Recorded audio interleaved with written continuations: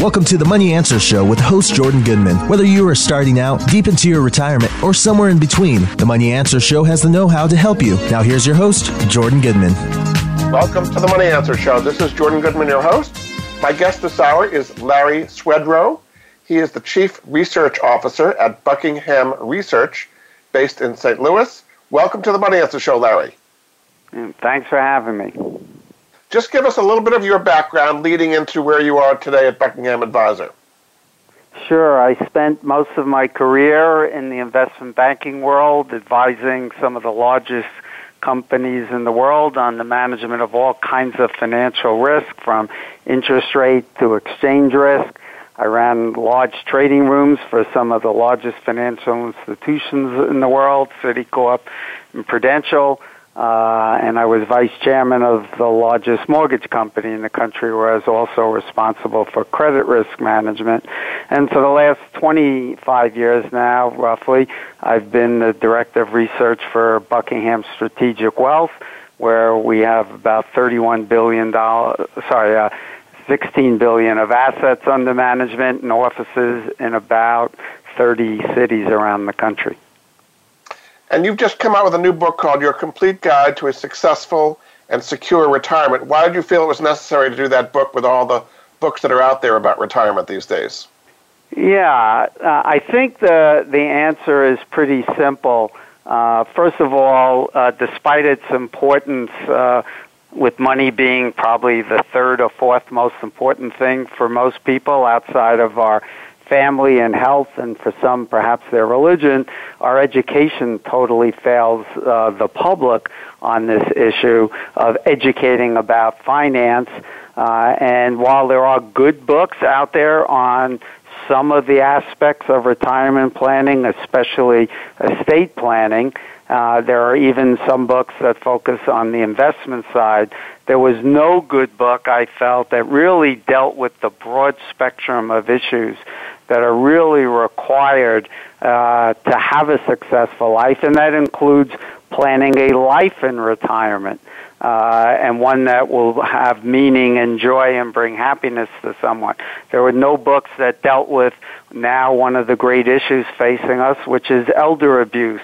As we get older and the criminals get more sophisticated and be able to abuse the elderly with all kinds of scams, that's a problem. And the tax laws are complex, and then there are very important withdrawal strategies to help people. So I wanted to write a book that dealt with all of the issues, and I recruited an all-star team of experts in each of the various areas to help write the book. Very good. So let's just start at a broad basis. Something like 10,000 people a day in America are turning 65. So lots of people, the baby boom is retiring all the time. Are most people pretty well prepared for retirement? Most people not prepared? Okay, what is the state of people as they enter retirement these days? Well, from the research that's out there, sadly, most people are very poorly prepared for retirement. They have not saved enough. They fail to understand that they have to plan now for a much longer retirement because medical science has advanced greatly.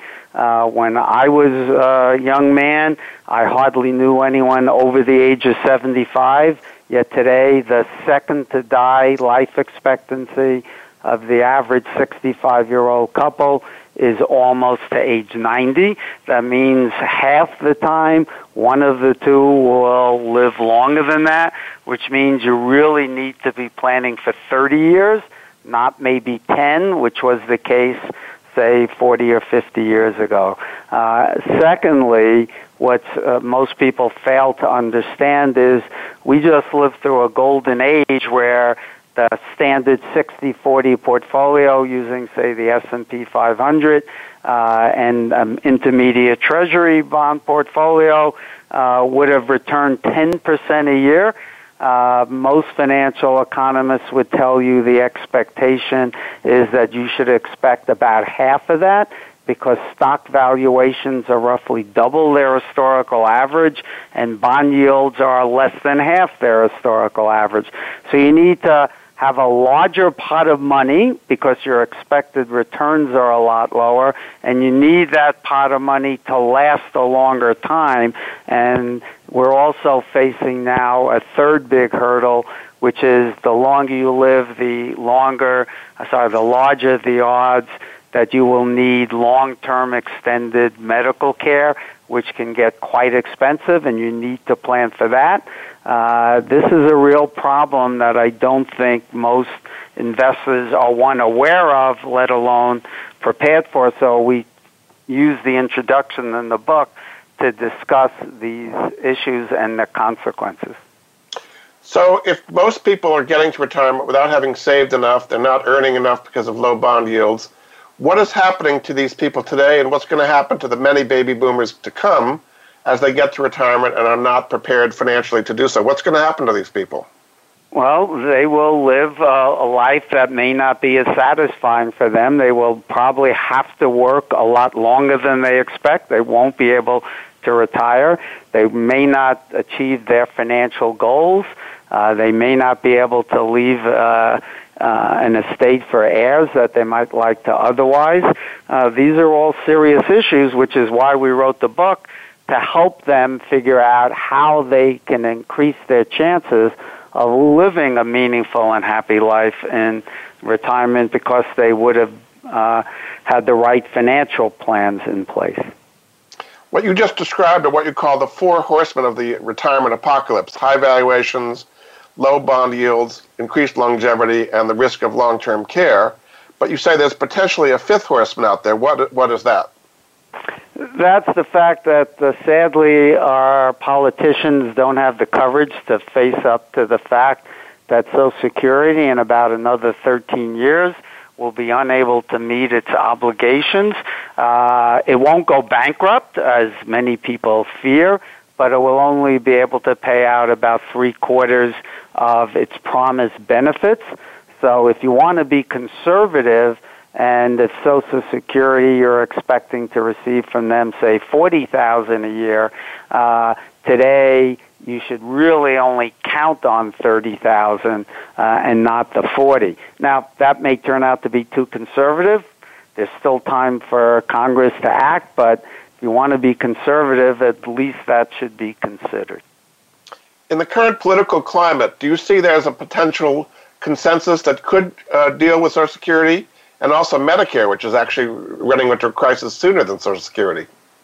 Yeah, well, Social Security is really not that difficult to resolve, and Congress did summon up the courage in the 80s under Reagan. We got a bipartisan agreement, and similar actions would work today.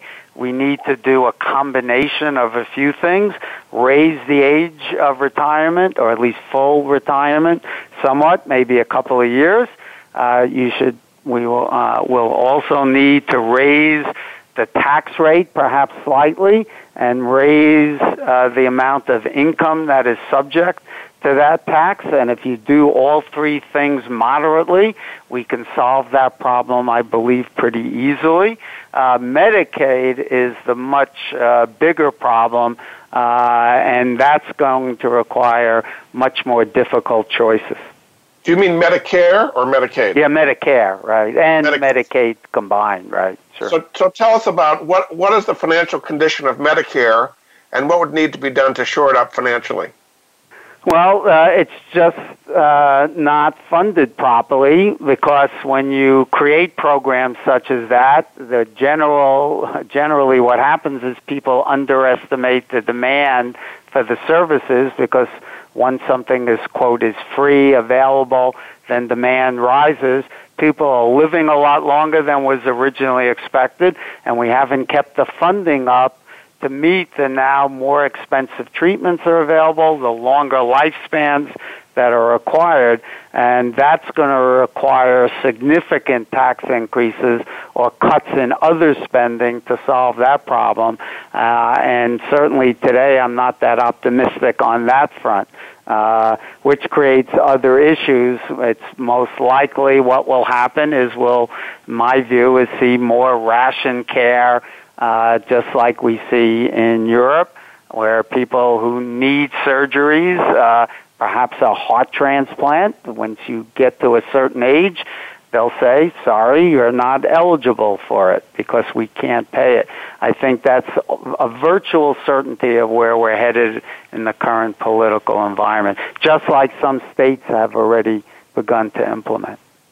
On the other hand, there's a big political movement towards Medicare for all and lowering and wiping out the age, not just 65, but you'd have it for your entire. What do you think of the financial feasibility of Medicare for all?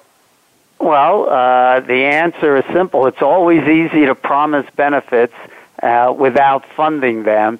If you go ahead and implement it, you won't be able to fund it in any realistic way without huge tax increases. There are just not enough high-income people to pay those taxes. You're going to have to impose significant taxes like they have in Europe on the middle classes, and it's sad that the people who propose this are unwilling to admit that that's the case. It's fine to propose it, and maybe they're right, and maybe you believe they're right, but at least tell the truth about what it will take to fund it. So what do you think is actually going to happen? I mean, this is a very popular issue today. What do you think is going to be happening in the healthcare arena, both with Medicare and with the below 65 healthcare? Well, let me try to answer the question this way. I consider myself an expert in finance, but I don't have a clear crystal ball. My mind, all I have are balls made out of crystal, so I can't tell you. I'm not a prognosticator, and the history of prognostications, the science shows there are literally no good forecasters. So I'm going to stay away from that, but I'm not optimistic. We will continue to punt that down the road as long as they can, and eventually we'll end up with a big problem. It would be my best guess then of ending up more looking like the Italys of the world, where you have massive debt, and that will slow down the country's ability to grow unless there's a change in the system. Very good. We're going to take a break. This is Jordan Goodman of the Money Answer Show. My guest this hour is Larry Swedroe. He is Chief Research Officer at Buckingham Research, based in St. Louis. His new book is called Your Complete Guide to a Successful and Secure Retirement. You can find out more about him at his website, buckinghamadvisor.com. We'll be back after this. You may not be the greatest at getting places early, especially when traveling and getting to the airport early enough to avoid that I might miss my flight anxiety. That's why I'm excited about the newest sponsor of the Money Answers Show, Clear. Using Clear reduces your stress big time because you bypass those long security check-in lines, so you never have to run to your gate again.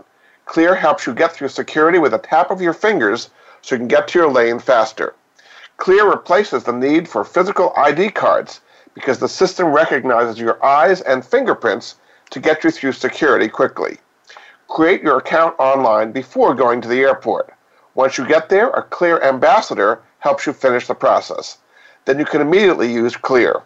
Clear helps you get through security faster in more than 40 airports and stadiums across the country, with more being added every day. If you're traveling with your family, up to 3 family members can be added at a discounted rate, and kids under 18 are free when traveling with a Clear member. I remember vividly when I was taking a flight out of Las Vegas, and the line of security would have taken at least an hour to get through, but I breezed right to the gate using Clear. Another time when I was coming home from Orlando, I zoomed right past hundreds of screaming kids with all their Disney costumes on to get to my flight in plenty of time. Clear is absolutely the best way to get through airport security. It works great with TSA PreCheck, too. Right now, listeners to the Money Answer Show can get 2 free months of Clear by going to clearme.com/moneyanswers and use the code MoneyAnswers. That's CLEARME.com/moneyanswers and use Money Answers for your free 2 months of Clear.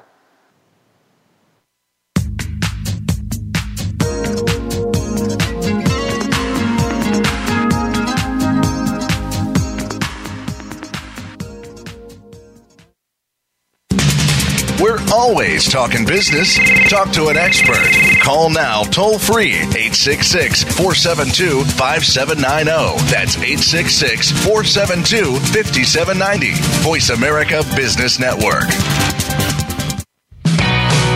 Many industries have been revolutionized by technology in the last decade. Books, music, TV, communications, and now it's happening to our money and the way we pay. Tune in to Breaking Banks with Brett King for a look at how technology and customer behavior will bring about more changes in banking in the next 10 years than in the last 200 years. Listen every Thursday at 3 p.m. Eastern Time, noon Pacific on Voice America Business Channel or on AM 1160 The Voice. You'll never look at your bank account the same again. We're always talking business. Talk to an expert. Call now, toll free, 866-472-5790. That's 866-472-5790. Voice America Business Network. You've been listening to the Money Answer Show with Jordan Goodman. If you have a question for Jordan or his guest, please call us now at 866-472-5790. That's 866-472-5790. Now back to Jordan. Welcome back to the Money Answer Show. This is Jordan Goodman, your host. My guest this hour is Larry Swedroe. He is the Chief Research Officer at Buckingham Strategic Wealth, based in St. Louis, and author of the new book, Your Complete Guide to a Successful and Secure Retirement. Welcome back to the show, Larry. Great to be with you. You talk about 9 planning errors to avoid, so let's go through those quickly. The first one is what you call sequence risk. What do you mean by that? When you're accumulating, the order of returns doesn't matter much. However, once you retire and you begin to withdraw money, the order of returns matters greatly, because if you are withdrawing from a declining portfolio like in 2008, when the market recovers, the assets you spent can't recover, and you can very quickly run out of money. So a great example, if you retired in 73, the next 50 years, roughly, you got a 7% real return from stocks. So you would think you could take 7% of your portfolio every year out, adjust it upward for inflation, and you would last, because you know with certainty you're going to get that 7%. The fact is, if you did that, you would have been bankrupt in 9 years without any assets at all, because the first 2 years were down about 40%, inflation was high, and very quickly you ran out of money. That is why sequence risk becomes so important, and why you need to become more conservative, but not too conservative, once you retire. Your second risk is underestimating needs. How should you accurately estimate what you're going to need to spend in retirement? Well, generally, the rule of thumb is somewhere around 80% of the money you're spending while you're working. But I would add this: as you get much older, say into your middle 80s, then people who have sufficient assets to travel and like to spend probably are going to be spending less, because they're not as physically able. They won't eat out as much. They won't spend as much on clothing. On the other hand, you have to be careful, because that's just when your costs of medicine and medical care will rise. So that's kind of a reasonable number, I think. But every person needs to look at their own individual spending needs and make sure they don't turn desires into needs, because if you do that, you'll have to increase the amount of risk you're taking to generate that larger portfolio. The third mistake is to overestimate your ability to continue working. I mean, people are working into their 70s and even later these days, so is that something people should not think is going to happen? Well, if you're depending on it as opposed to a choice, you have to be careful, because in your particular case, it may be that your health does not allow for that. So while you may want to work, there are risks that you may not be able to, so you have to become conservative. It may even be that there are family issues. Many of us who are even 65 now have parents still alive, and we may not be able to continue working because we may need to care for them. So even that can become an issue. Also becoming too conservative now, particularly with yields on cash very low and bonds very low. What is the problem with being too conservative in today's market? Yeah, as we touched on in the first segment, 30, 40 years ago, you had a plan for maybe a 10-year retirement or 15 at most. Today, you have to make that money last, say, 30 years, and therefore, with a much longer horizon, you need to be a little more aggressive and take more equity risk to try and achieve sufficient assets to last 30 years versus 10 or 15. Do you think the low interest rates we have today are going to last for the long term? Like I said, my crystal ball is cloudy, but it's certainly possible that it could happen, and so people shouldn't, be too aggressive there. Nobody thought 30 years later Japanese interest rates would still be about zero, but they are. Nobody thought, including me, that we would see interest rates, in the 2% area for U.S. Bonds when we have 2% inflation and 3% growth, and it's 10 years after the financial crisis. Historically, with those kind of numbers, we would expect to see bond yields in the 5% range. So this is why I tell people, be careful about forecasts. They generally have very little value if they're based on somebody's opinion.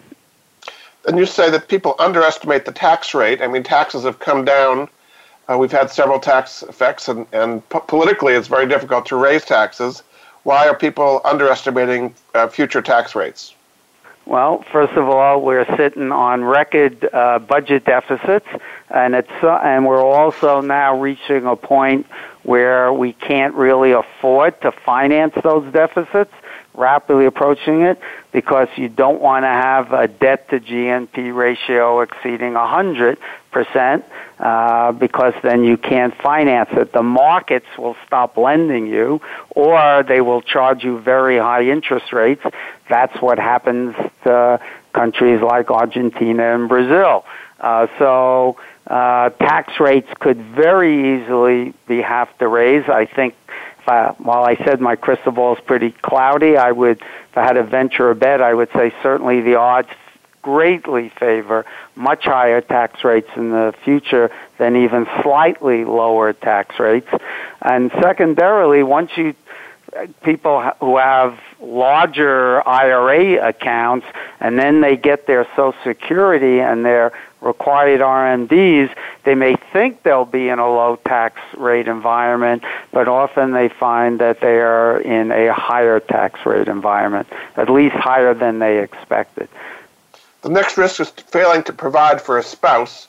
You're saying spouses have not earned as much during their lives, and if the primary breadwinner dies, there's not enough left over for the spouse? Is that what you're saying? Yeah, they may not have cared for that. Even in my father's case, he had a pension at his company that he signed on before he was married, never went and looked back at it, and he never checked the box that said second to die.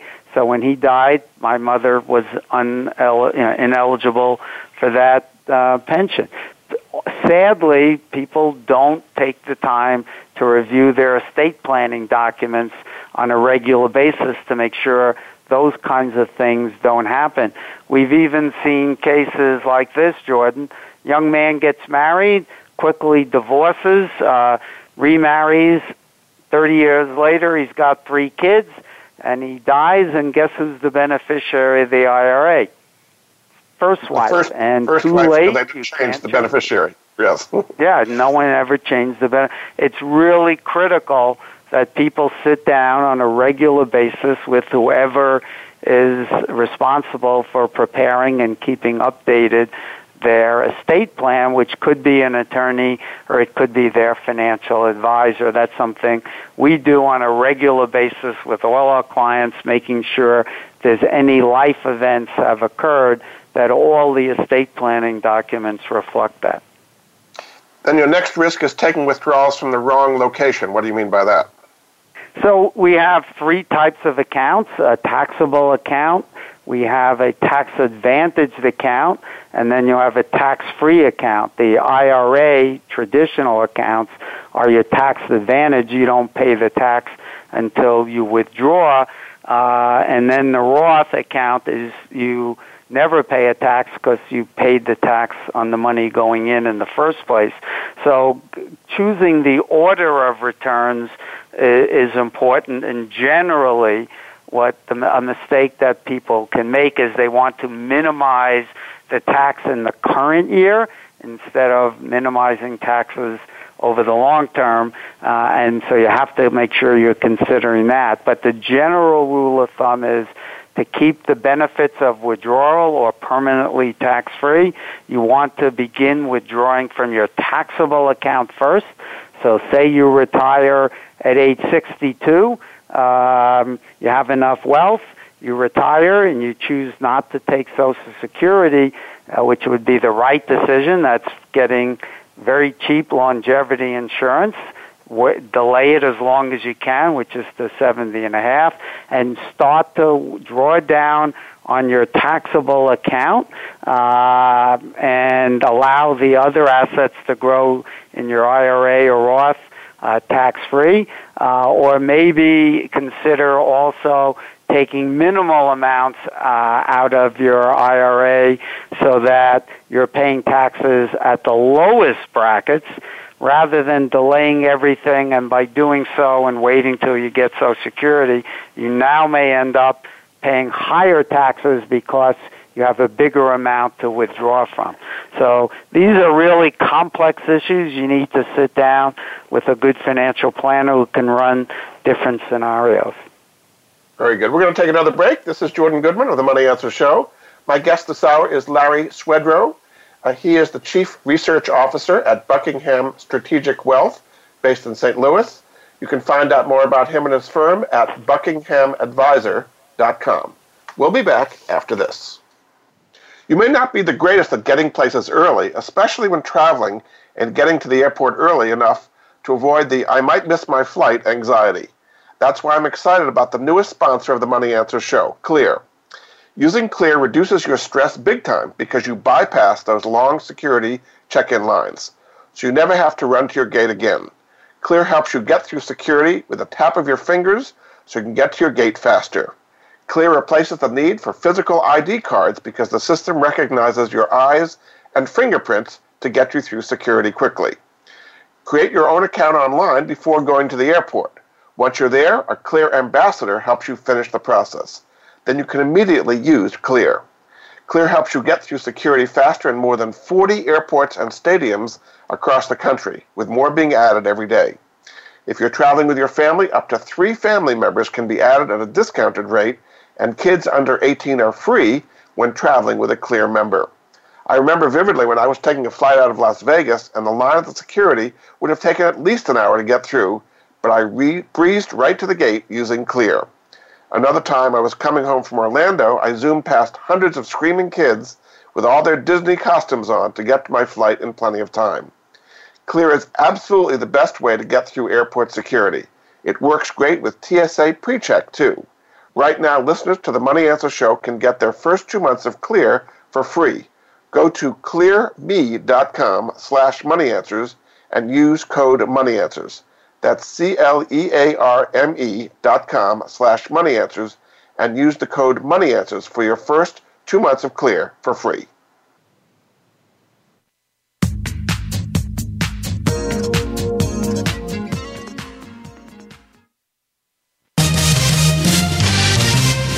Stocks, bonds, investment opportunities, financial news, and talk.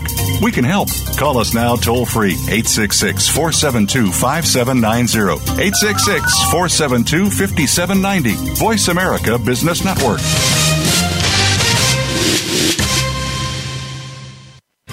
Tune in to the Voice America Variety channel on the Voice America Talk Radio Network. Voice America Variety broadcasts a diverse array of topics, reaching a global community. Our experts come from all walks of life, and the topics they discuss are everything from current events, arts and entertainment, leadership, parenting, relationships, self-improvement, career advice, and a variety of other topics. Check us out today. You're sure to find something of interest. Voice America Variety. Talk on today's hot topics. You've been listening to the Money Answer Show with Jordan Goodman. If you have a question for Jordan or his guest, please call us now at 866-472-5790. That's 866-472-5790. Now back to Jordan. Welcome back to the Money Answer Show. This is Jordan Goodman, your host. My guest this hour is Larry Swedroe. He is the Chief Research Officer at Buckingham Strategic Wealth, based in St. Louis. You can find out more about him at his website, buckinghamadvisor.com. And his new book is called Your Complete Guide to a Successful and Secure Retirement. Welcome back to the show, Larry.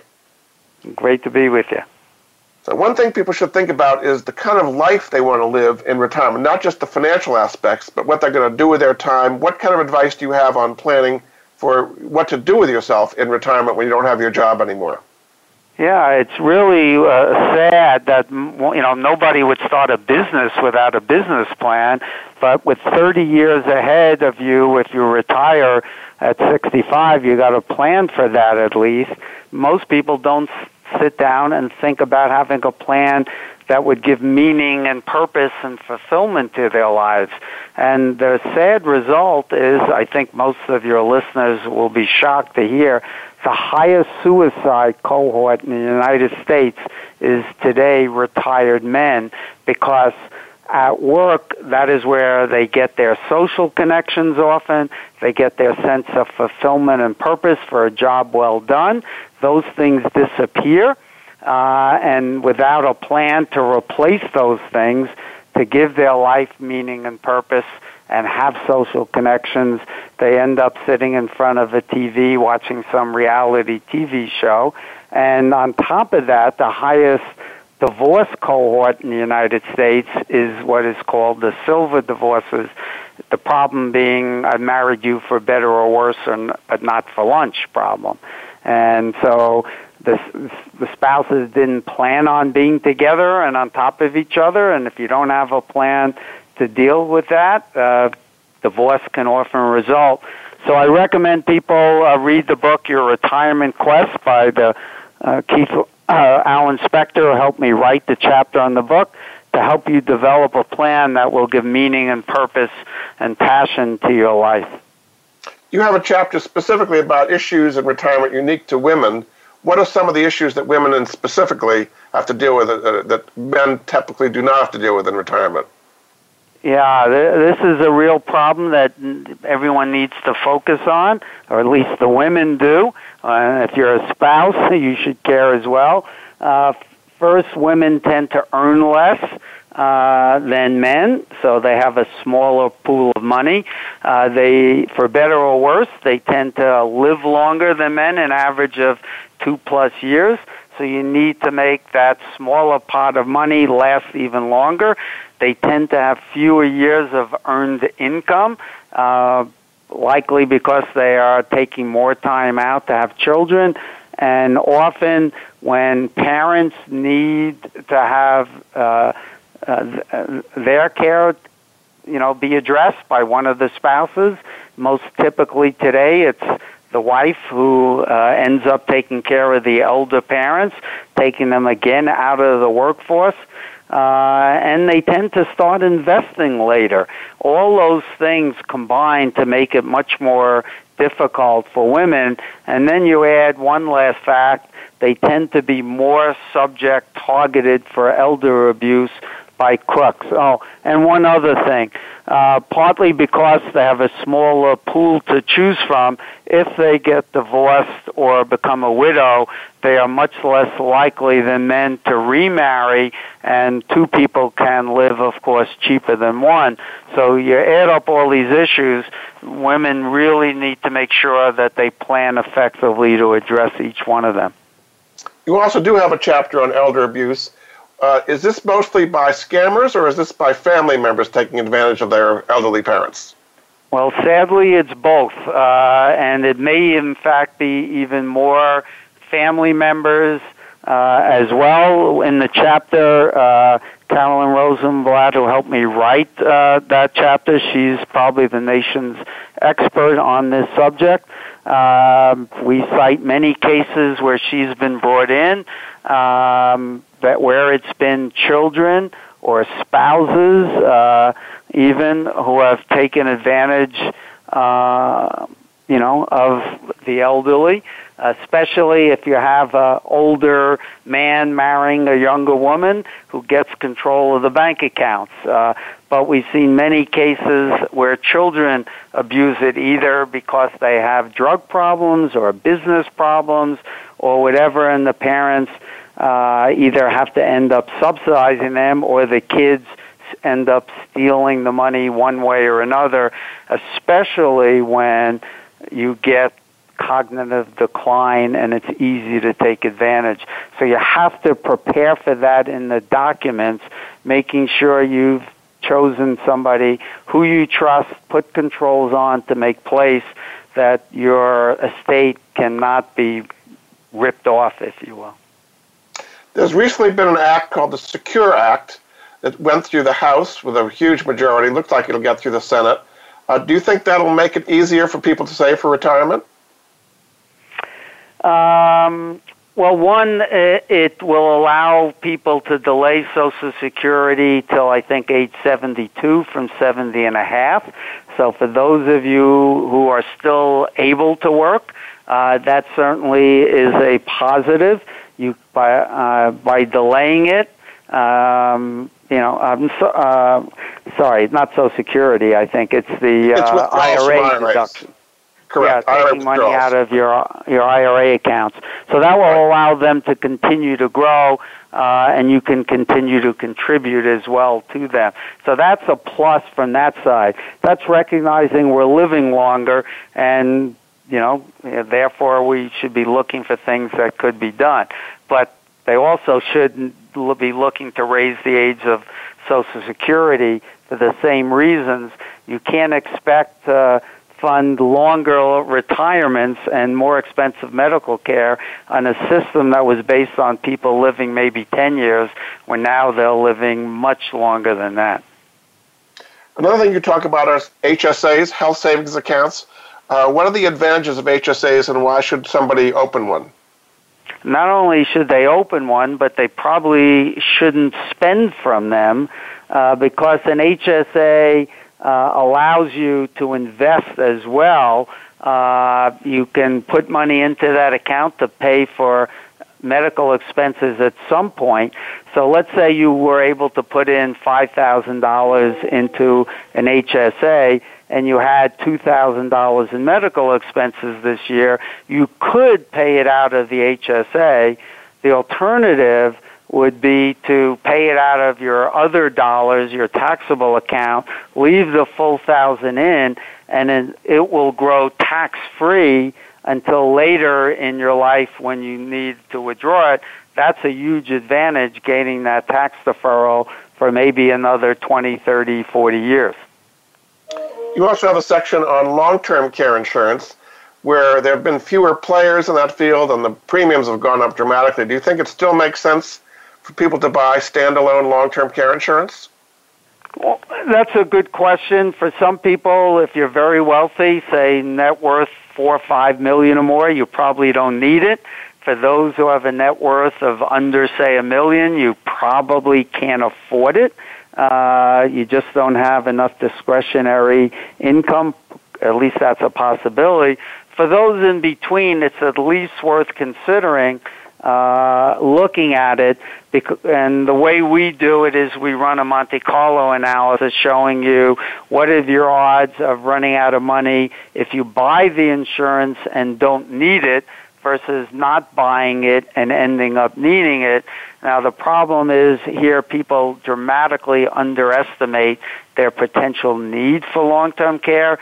More than 50% of the population who is today 65 at some point will need some long-term care. So it's a tricky one because it's become so expensive, but it's at least worth considering. It's expensive because people are living longer and costs are going up.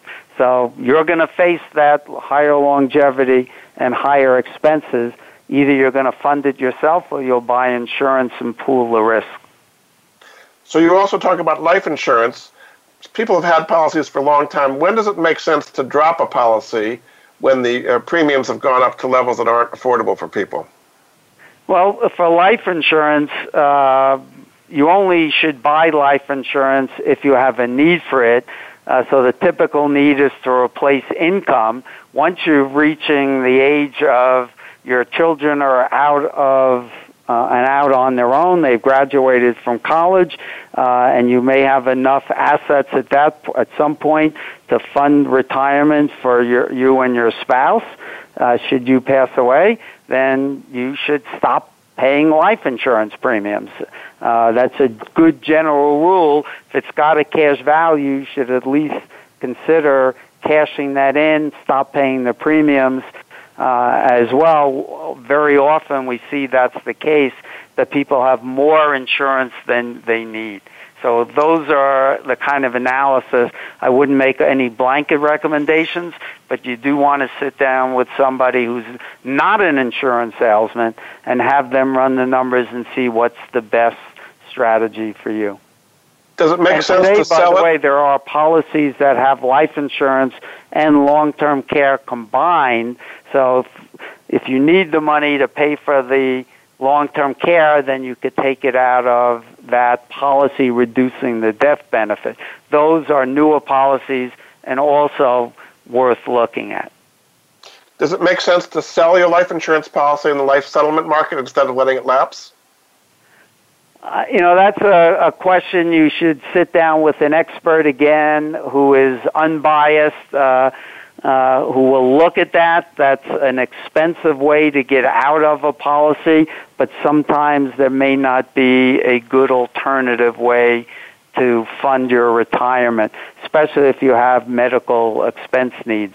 But that market is a very expensive one to deal with. So it's one of the kind of last resorts, but it doesn't mean it shouldn't be considered. Very good. We're going to take another break. This is Jordan Goodman of the Money Answer Show. My guest this hour is Larry Swedroe. He is the Chief Research Officer at Buckingham Strategic Wealth, based in St. Louis.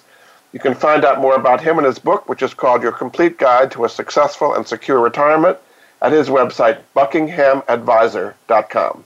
We'll be back after this.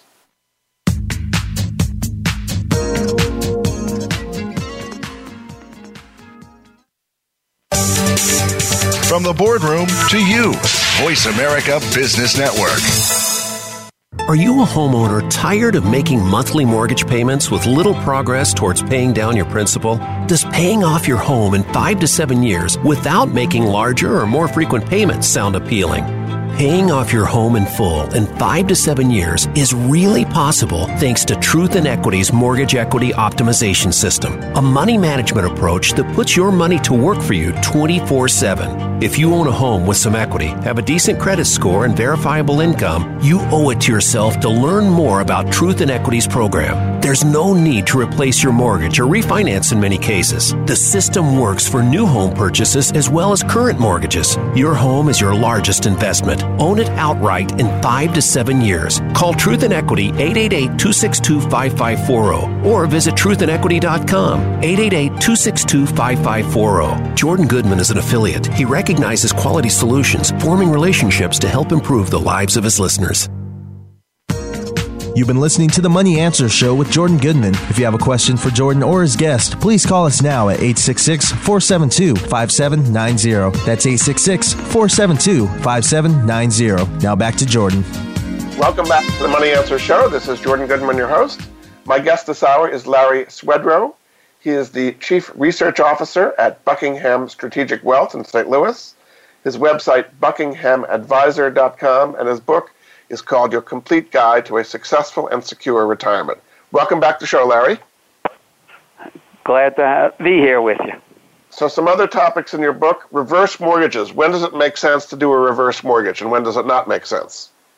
Yeah, reverse mortgages are another one of these products that are expensive, should not be a first choice to help fund your retirement, but is an option worth considering when other avenues are not available.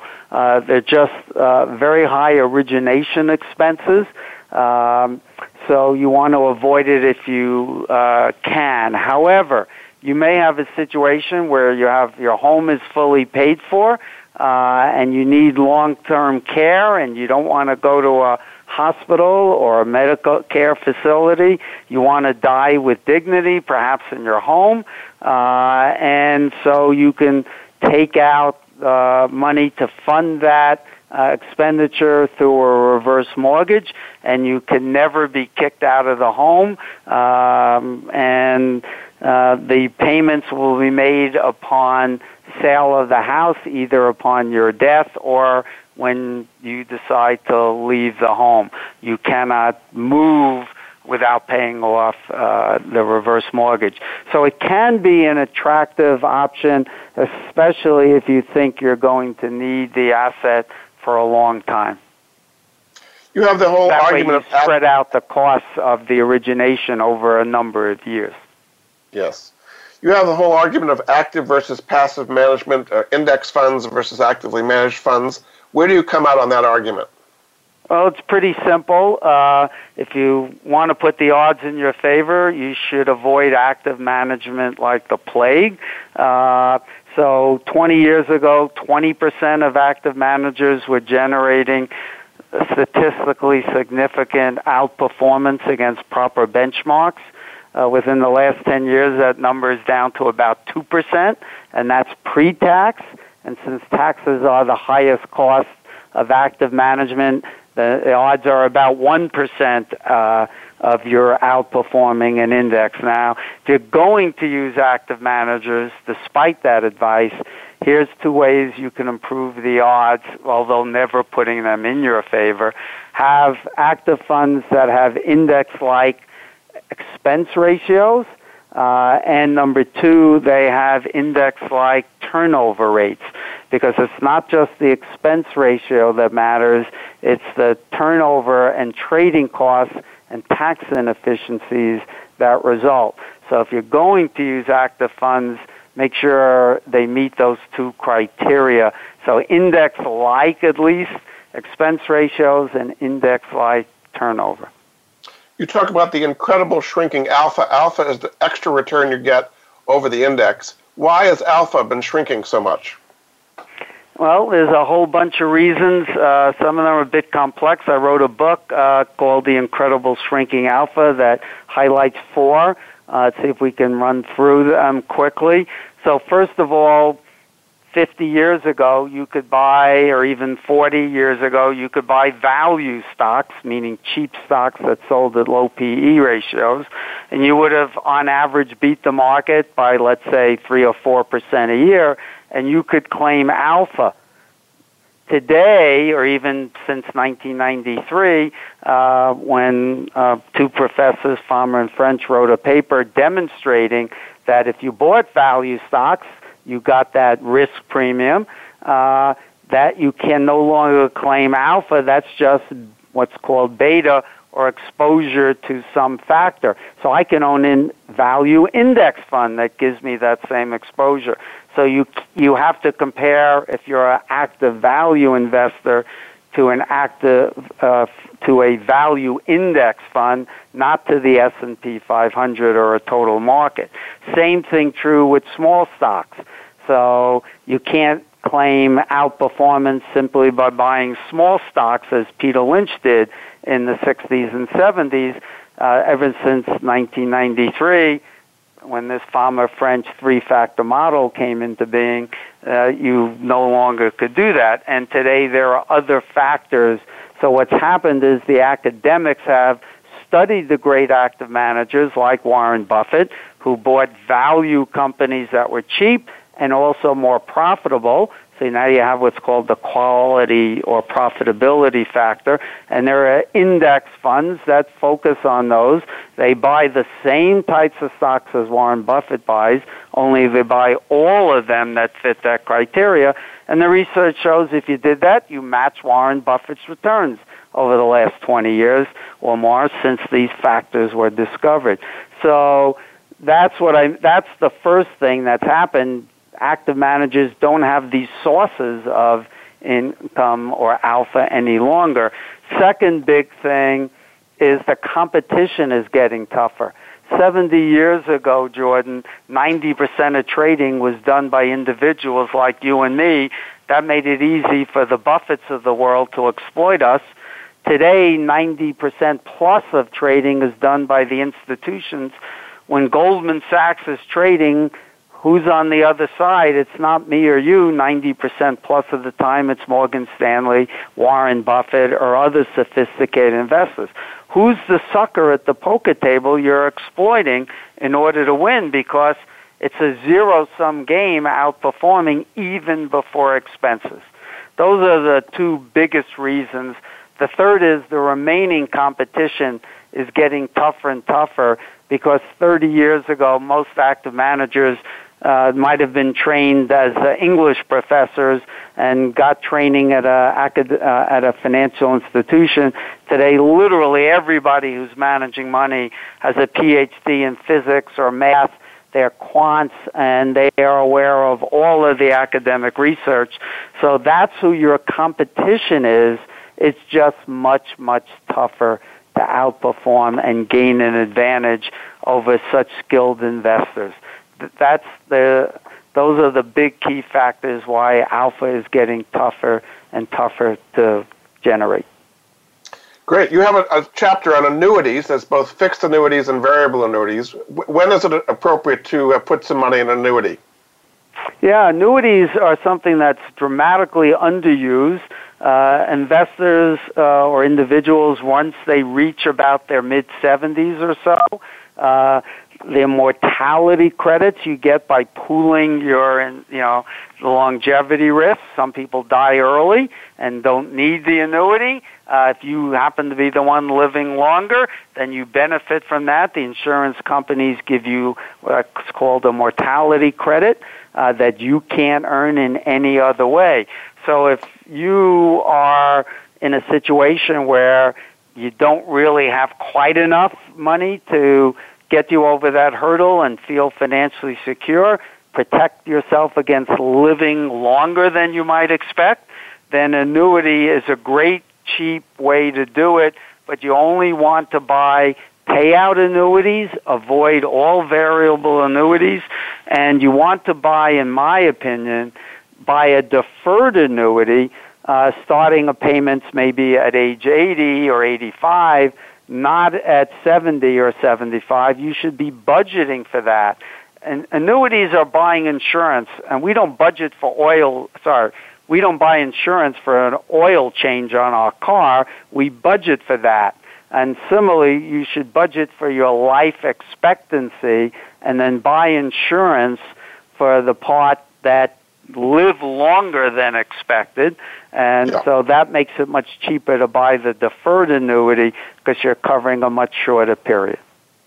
In the 2 minutes or so we have left, why don't you kind of sum up the difference it'll make if people take your advice about retirement instead of what a lot of people are doing, which is not planning adequately?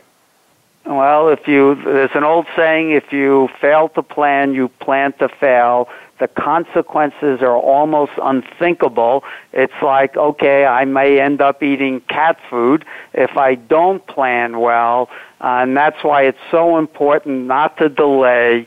Sit down, whatever your situation is, and you can still make the best of the remaining time that you have and increase the odds that you can have a financially secure retirement.